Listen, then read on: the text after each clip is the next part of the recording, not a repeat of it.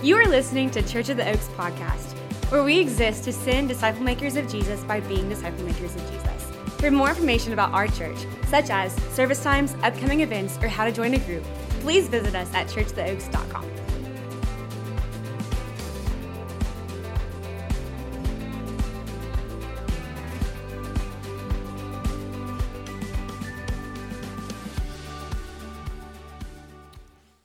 Amen.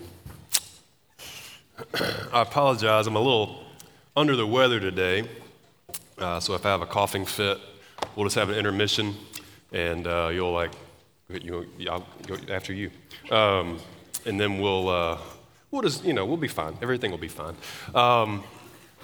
Man, we were back in our series in the book of Luke, and we're at an incredibly familiar passage. But I'm praying that God does something unique through it. And so I'm coming in this morning with a lot of expectation, hoping that God reveals some things in our hearts. I'm hoping that some of you who are coming in with the same conceptions, the same presuppositions as the man in the story, the account this morning, I'm praying that God does a work in you. Have you ever met somebody who is incredibly good at asking questions? That's their superpower. Some of us, we ask the same three questions all the time. Hey, how are you? And they're like, fine, cool, all right. And what's your name? Got that one out of the way. Where are you from? And then we're digging deep. We got that one. And then after that, we're out. We're like, I don't know what else I need to know about you, bro. That's all I need, Others of us are incredibly good at asking questions. And when I hang out with those people, I'm just so jealous of them because they're asking sweet little questions or whatever, and then get one of those laser questions in there, and I'm like, oh, I don't really know. I have to rethink my entire conception of myself based off of your small talk question. There's some people that are really good at that. Others of you are really bad at questions, and you ask a lot of dumb ones, right?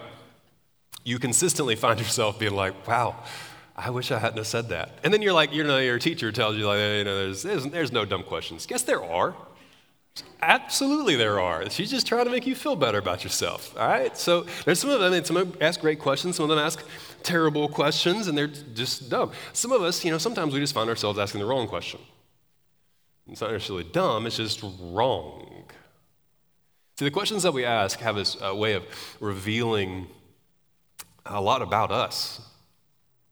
Those of us who are asking just really intuitive, thoughtful questions. It reveals something about our concern for other people and how, connected we want to be with them, right? The people who never ask any questions, it reveals that they really don't care that much about you.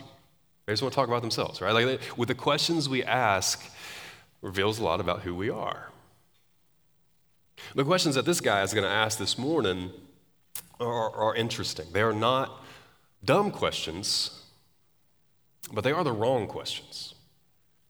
They reveal some issues in his heart, some wrong presuppositions. He's going to come to Jesus and he's going to ask some things, but they're just the wrong things to be. It doesn't work. The reality that Jesus is trying to show us, the reality, the view of the world, the view of salvation, the view of eternity that Jesus is trying to show and teach and lead people to. This guy comes and asks this question that doesn't fit. The uncomfortable truth for a lot of us is that we ask the same kind of questions this man's going to ask. Probably a lot of you this morning. I was there too. I get it. The thoughts, the presuppositions that when you think about the gospel, when you think about Jesus, when you think about eternity, you're asking the same kind of questions we're going to hear this guy ask. So I want to dive in. I want to examine the questions that he asks. And I want to pray that the Holy Spirit reveals what that says about the condition of our hearts. All right, so we've been studying through Luke. We're entering into a section that's very practical help for everyday life kind of things. It's going to last about 4 weeks. Excited about that. And so this morning, our story begins in Luke chapter 10, verse 25. All right, Luke chapter 10, verse 25. You got a copy of God's Word. We'd love for you to have that. I know it's on the screen and stuff for you, but it's just a great idea to have that with you as well. All right, verse 25, it says this. It says, "And behold, a lawyer, he stood up to put him," that's Jesus, to put him to the test, saying, "Teacher, What shall I do to inherit eternal life? All right, so there's a crowd of people gathered around. This lawyer stands up, addresses Jesus in front of these people, going to try to put him to the test, trying to catch him on something, right? And so it says, teacher, what do I do to inherit eternal life? All right, so we'll get our characters sorted out here. I said lawyer in the text, like that's not a lawyer like our kind of lawyer, right? They're experts in the law, which in your Bible is the first 5 books of your Bible, all right? So they're experts in the law. And so probably a Pharisee is probably somebody who's, a practicing Pharisee, but this text calls them a lawyer. So they would have been expert on the things that they need to do and the things that they're not supposed to do. They would have been like those kind of people. His focus would have been on obeying the law and then also making sure everybody else did as well, right? Some of you in the room are rule followers. You kind of get it, Like some of us are not rule followers. That's not us, all right? And so that's his focus. So his worldview, being a lawyer, being one focused on knowing the law, following the law, making sure other people follow the law, his focus would be on doing the right things, not doing the wrong things, which his works, his behaviors, right? That's where his focus would be. His focus would be on following God's commands to the letter in order to be right with God. That seems kind of how this is set up to be. Like if you got the law, if you follow the law, then you're good, and if you don't follow the law, then you're bad. So his focus, that's where it would be. And it would be really, really difficult for him to imagine a different way for the world to work. And so even fixated on that. That's his worldview. That's how he sees everything. Kind of be stuck in that. And I meet people a lot in our culture who are stuck in the exact same position, who are stuck with that same worldview. Many people, before they really truly meet Jesus, imagine God holding this massive set of scales. And on the one side is bad stuff. All right, and so God is the judge, right? He's got the scales, and it's all the bad things you do, God's dropping, little rocks over on the bad side. Probably the worst things you do, they are a little bit bigger rocks. The tiny bad things you do, they're little pebbles or whatever, right? And over here on the good side, God's got a different kind of rock, and so the good things that you do, he's dropping pebbles and, rocks and maybe some boulders every once in a while over on the good side, and the totality of your life is held up by the Lord and by this God that you believe exists, and he's balancing the scales.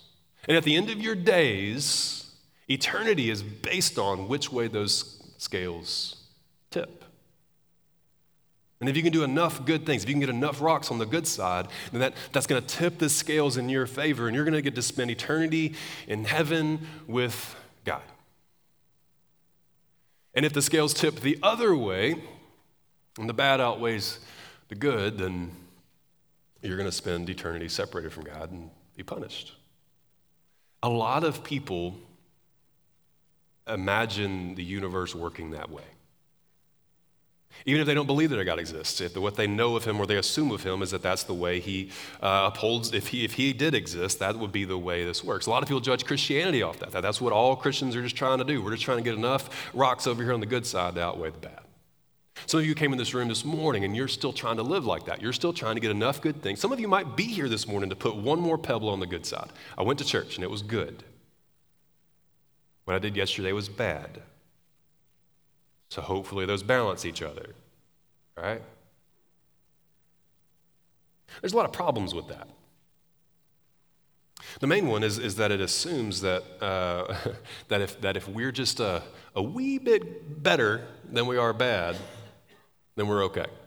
The scales will tip, right? All we have to do is just get over the line. If we're just a little bit better than we are worse, if we just lean that way just enough, the scales are going to tip and we're going to make it over the line.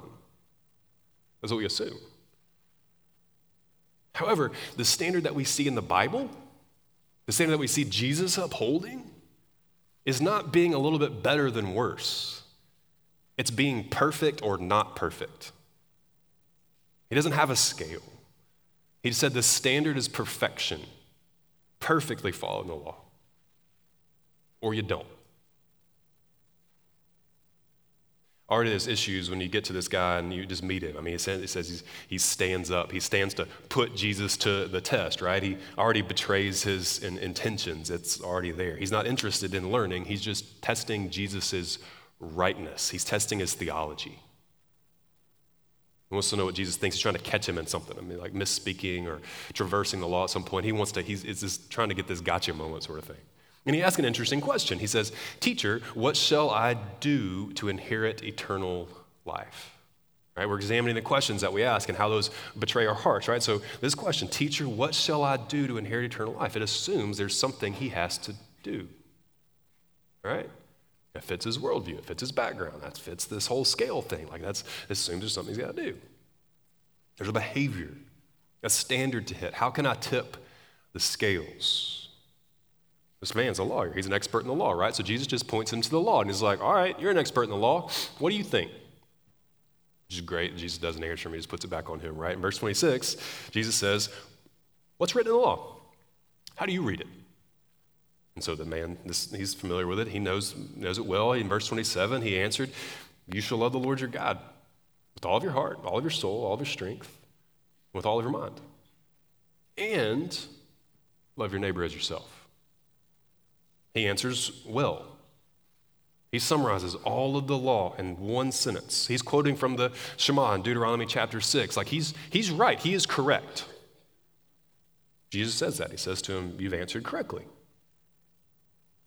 And then I imagine Jesus pausing, kind of smiling a little bit. He says, do this, and you'll live.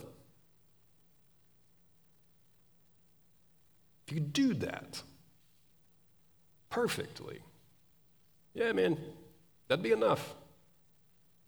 What do I have to do to inherit eternal life? And Jesus is like, I don't know, why don't you tell me? He's like, just love God with all that I am, all of my heart, soul, mind, strength, every aspect of my life and being. Just love him completely, yeah.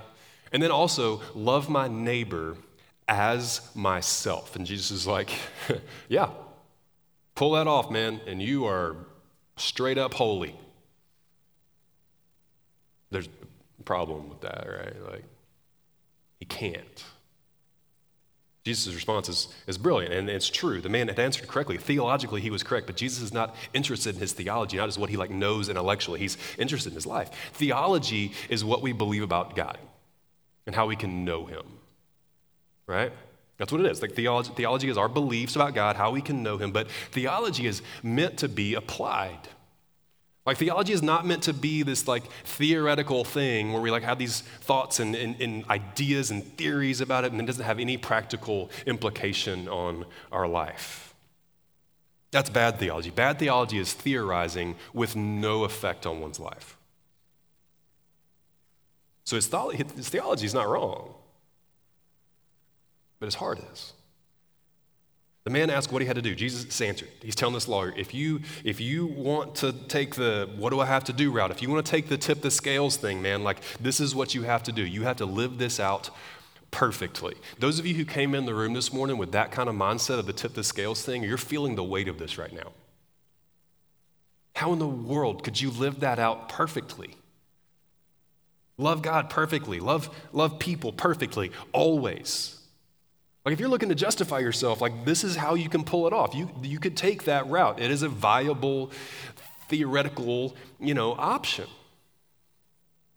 One way to obtain eternal life is by living out the law perfectly.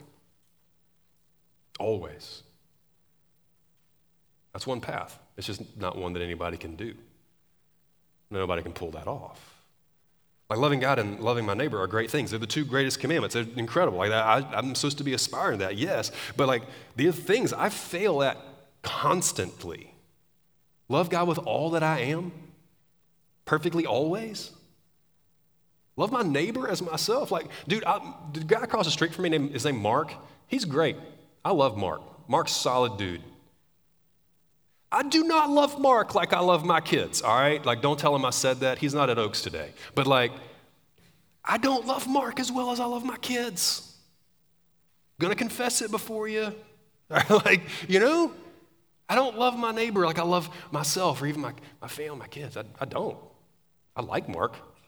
He's hilarious. But like, that's not the same thing, right?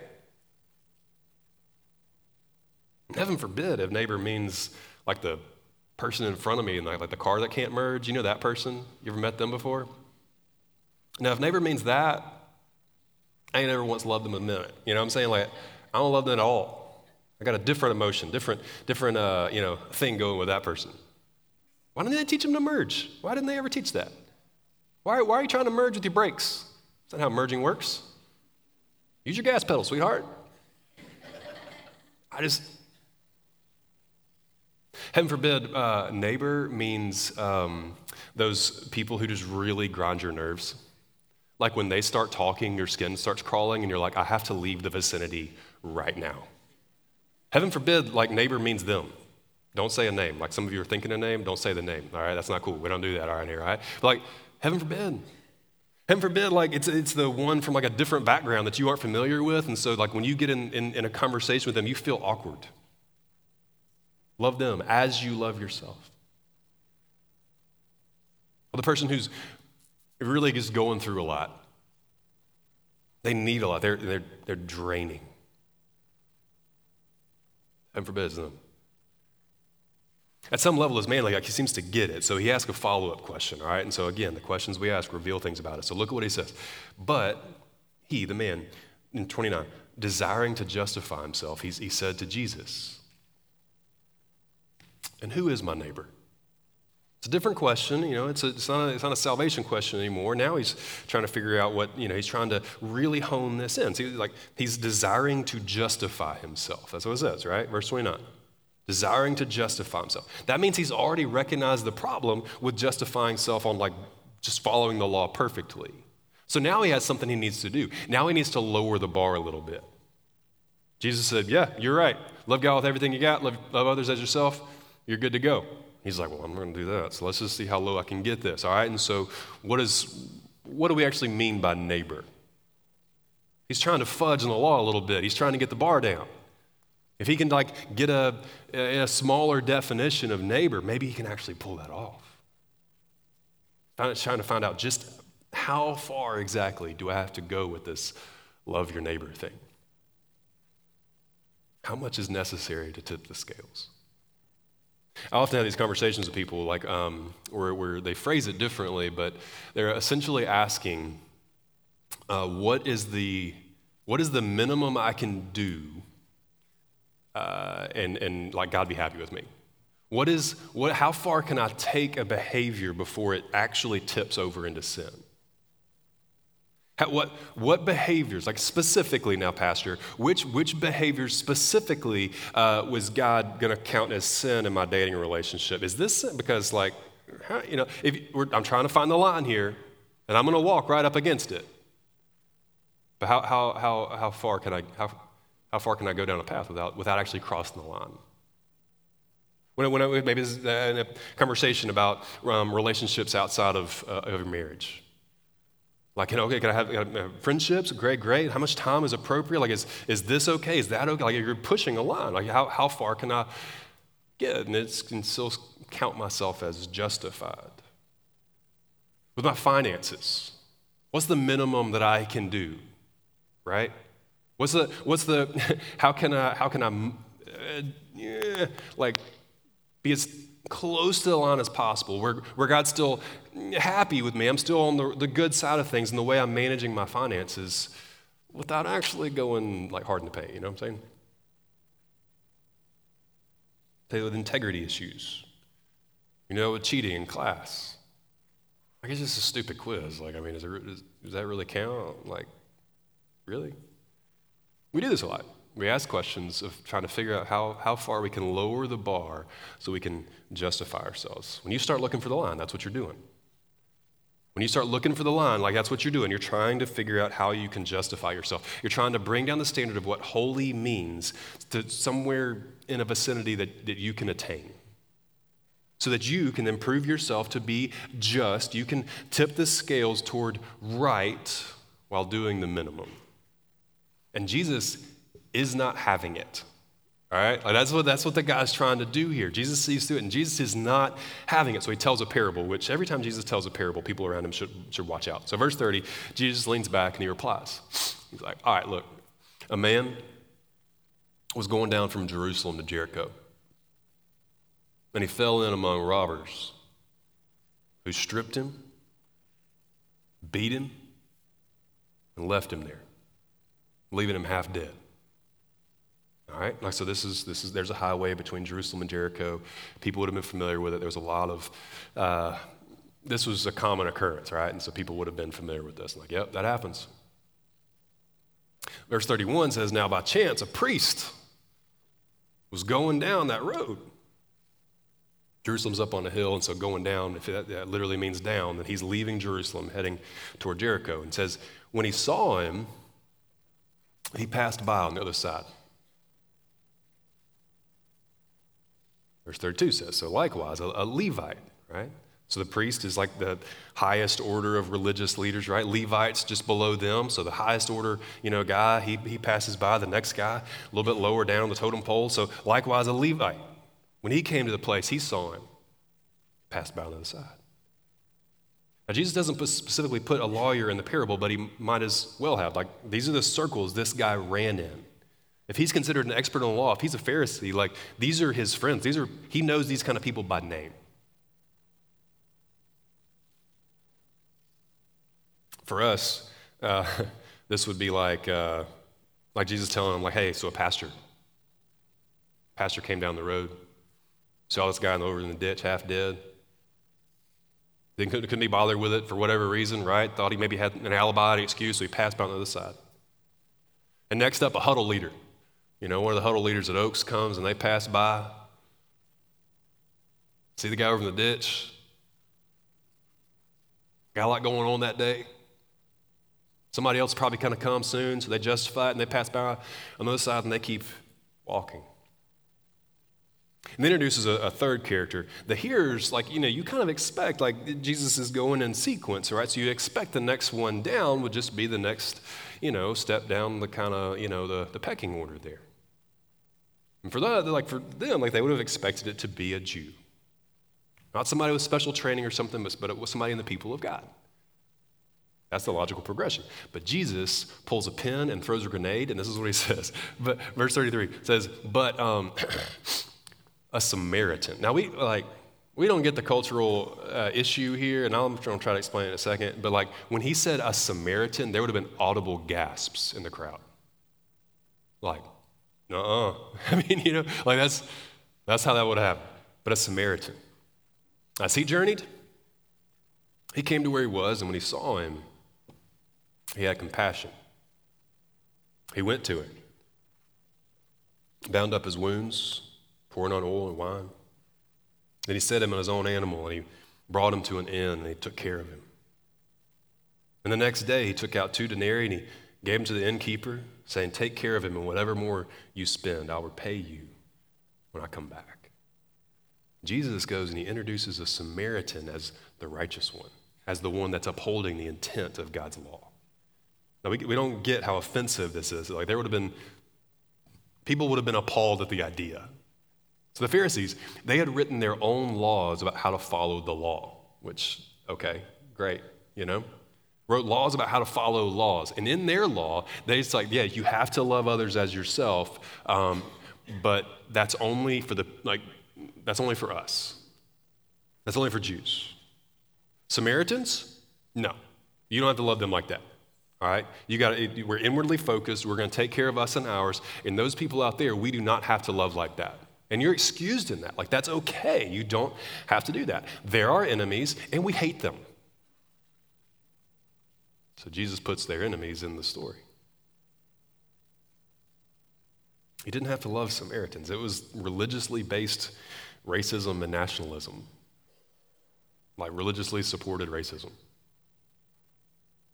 And Jesus just told a story that illustrated that the most religious, most lawful leaders are falling short of God's law, while the opposite kind of person, the person that they look down on, is actually the one fulfilling it. Jesus is firing shots at their racism. He's firing shots at their elitism. He's firing shots at their legalism. He's hitting everybody all at the same time in this one story. He's showing that these people trying to hold the scales, they're missing the point. Verse 36, Jesus stares at him, looks him in the eye, and he says, which of these three do you think, Mr. Lawyer, proved to be a neighbor to the man who fell among the robbers?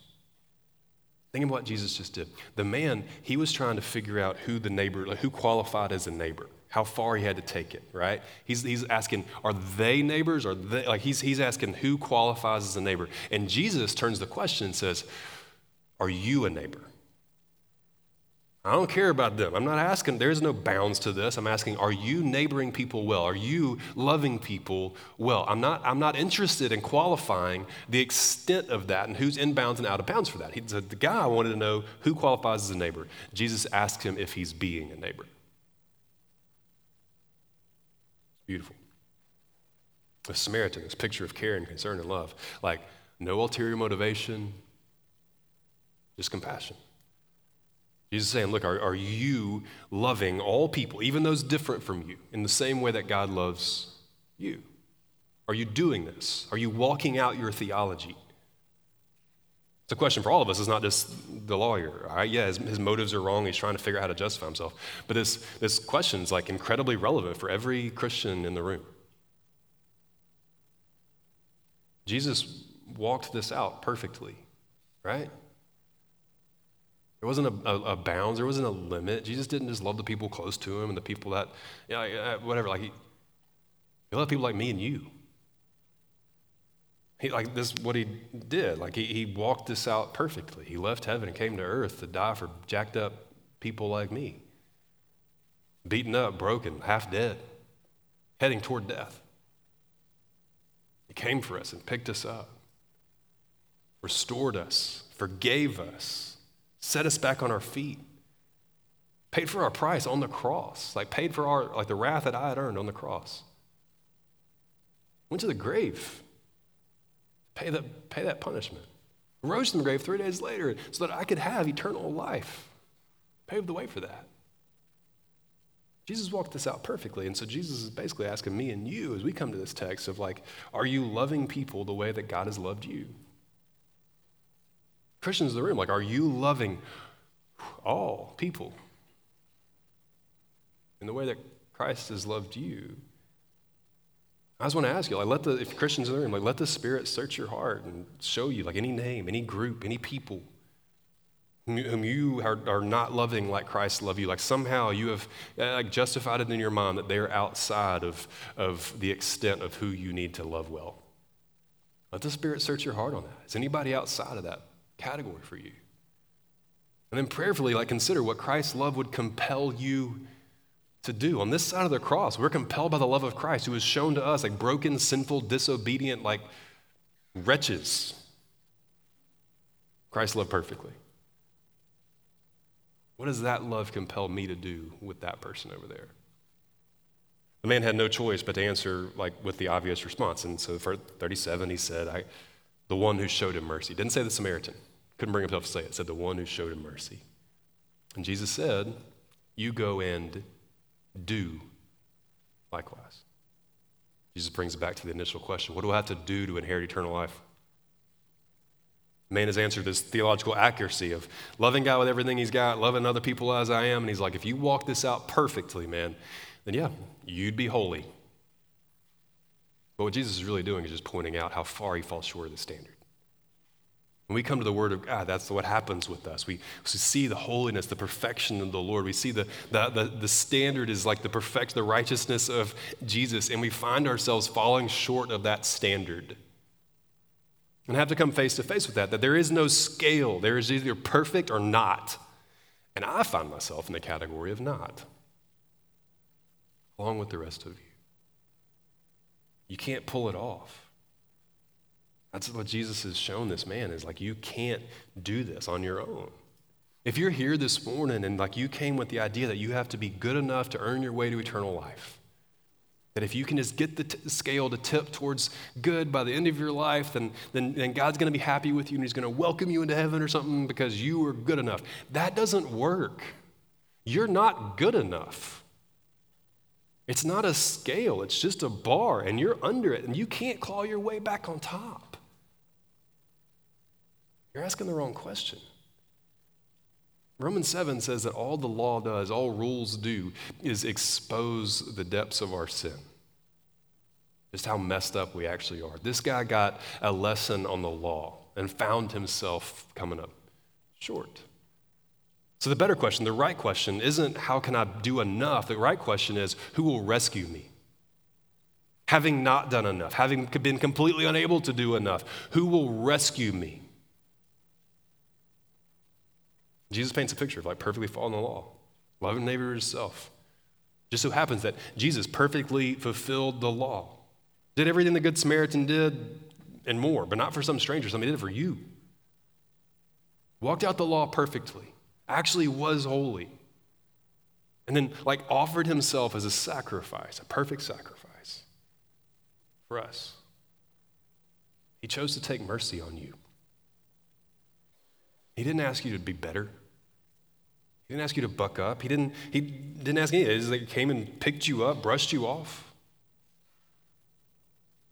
restored you, forgave you.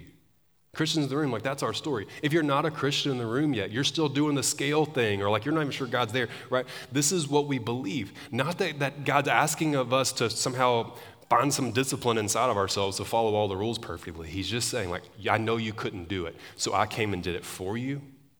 I paid the price that you couldn't ever pay. I've offered you forgiveness. I've offered you eternal life as a gift. You can't earn it. All you can do is accept it.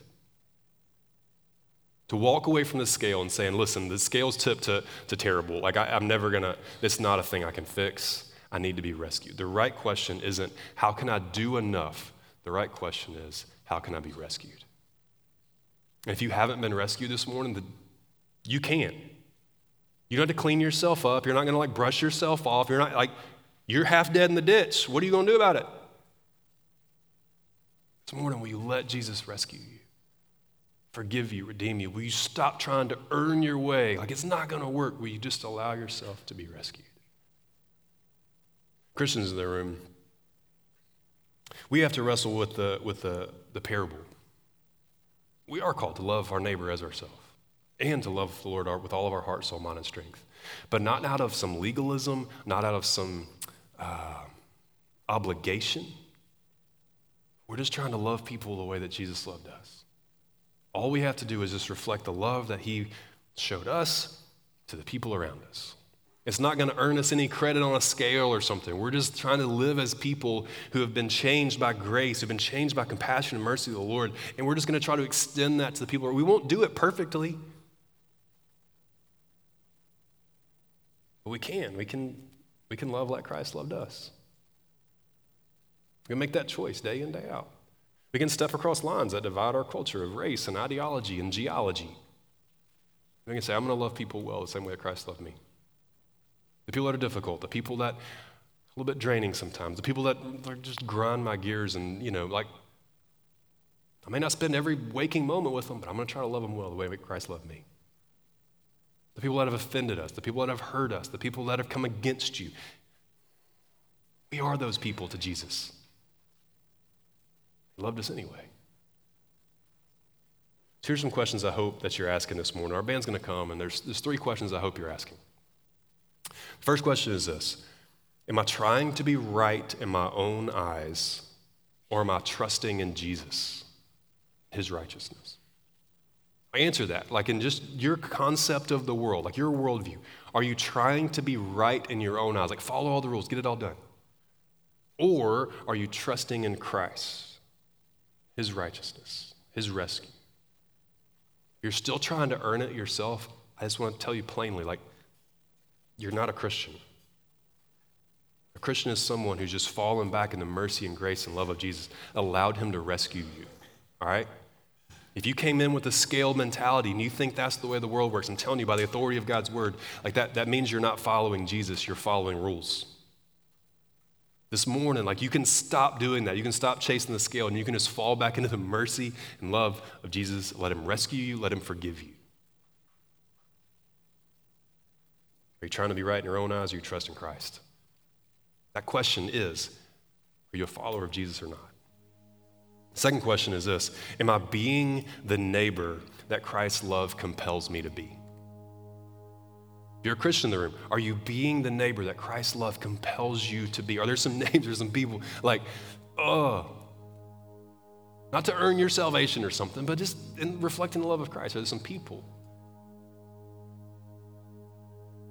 that you're not loving the way that Christ's love compels you to? Right now is an opportunity for you to pray about that. Confess that to the Lord and figure out how to move forward out of that. And last, are there some cultural dividing lines that Christ's love calls me to cross?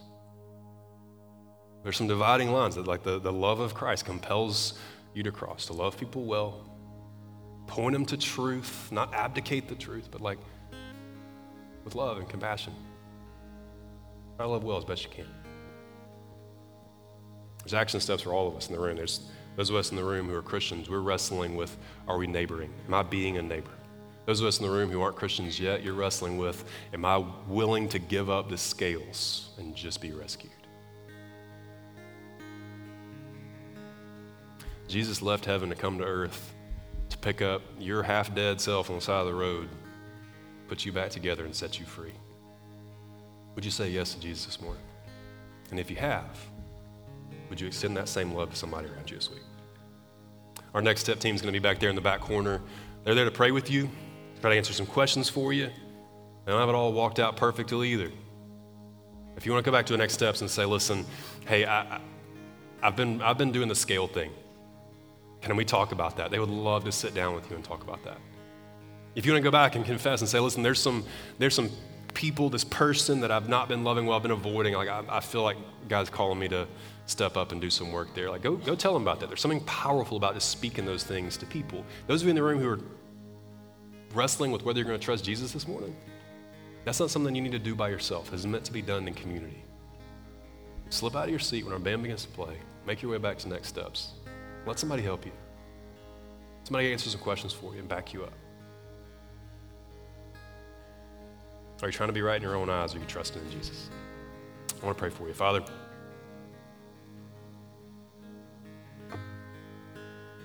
for those of us in the room, God, we're so grateful that you've set us free from this constant striving to be enough.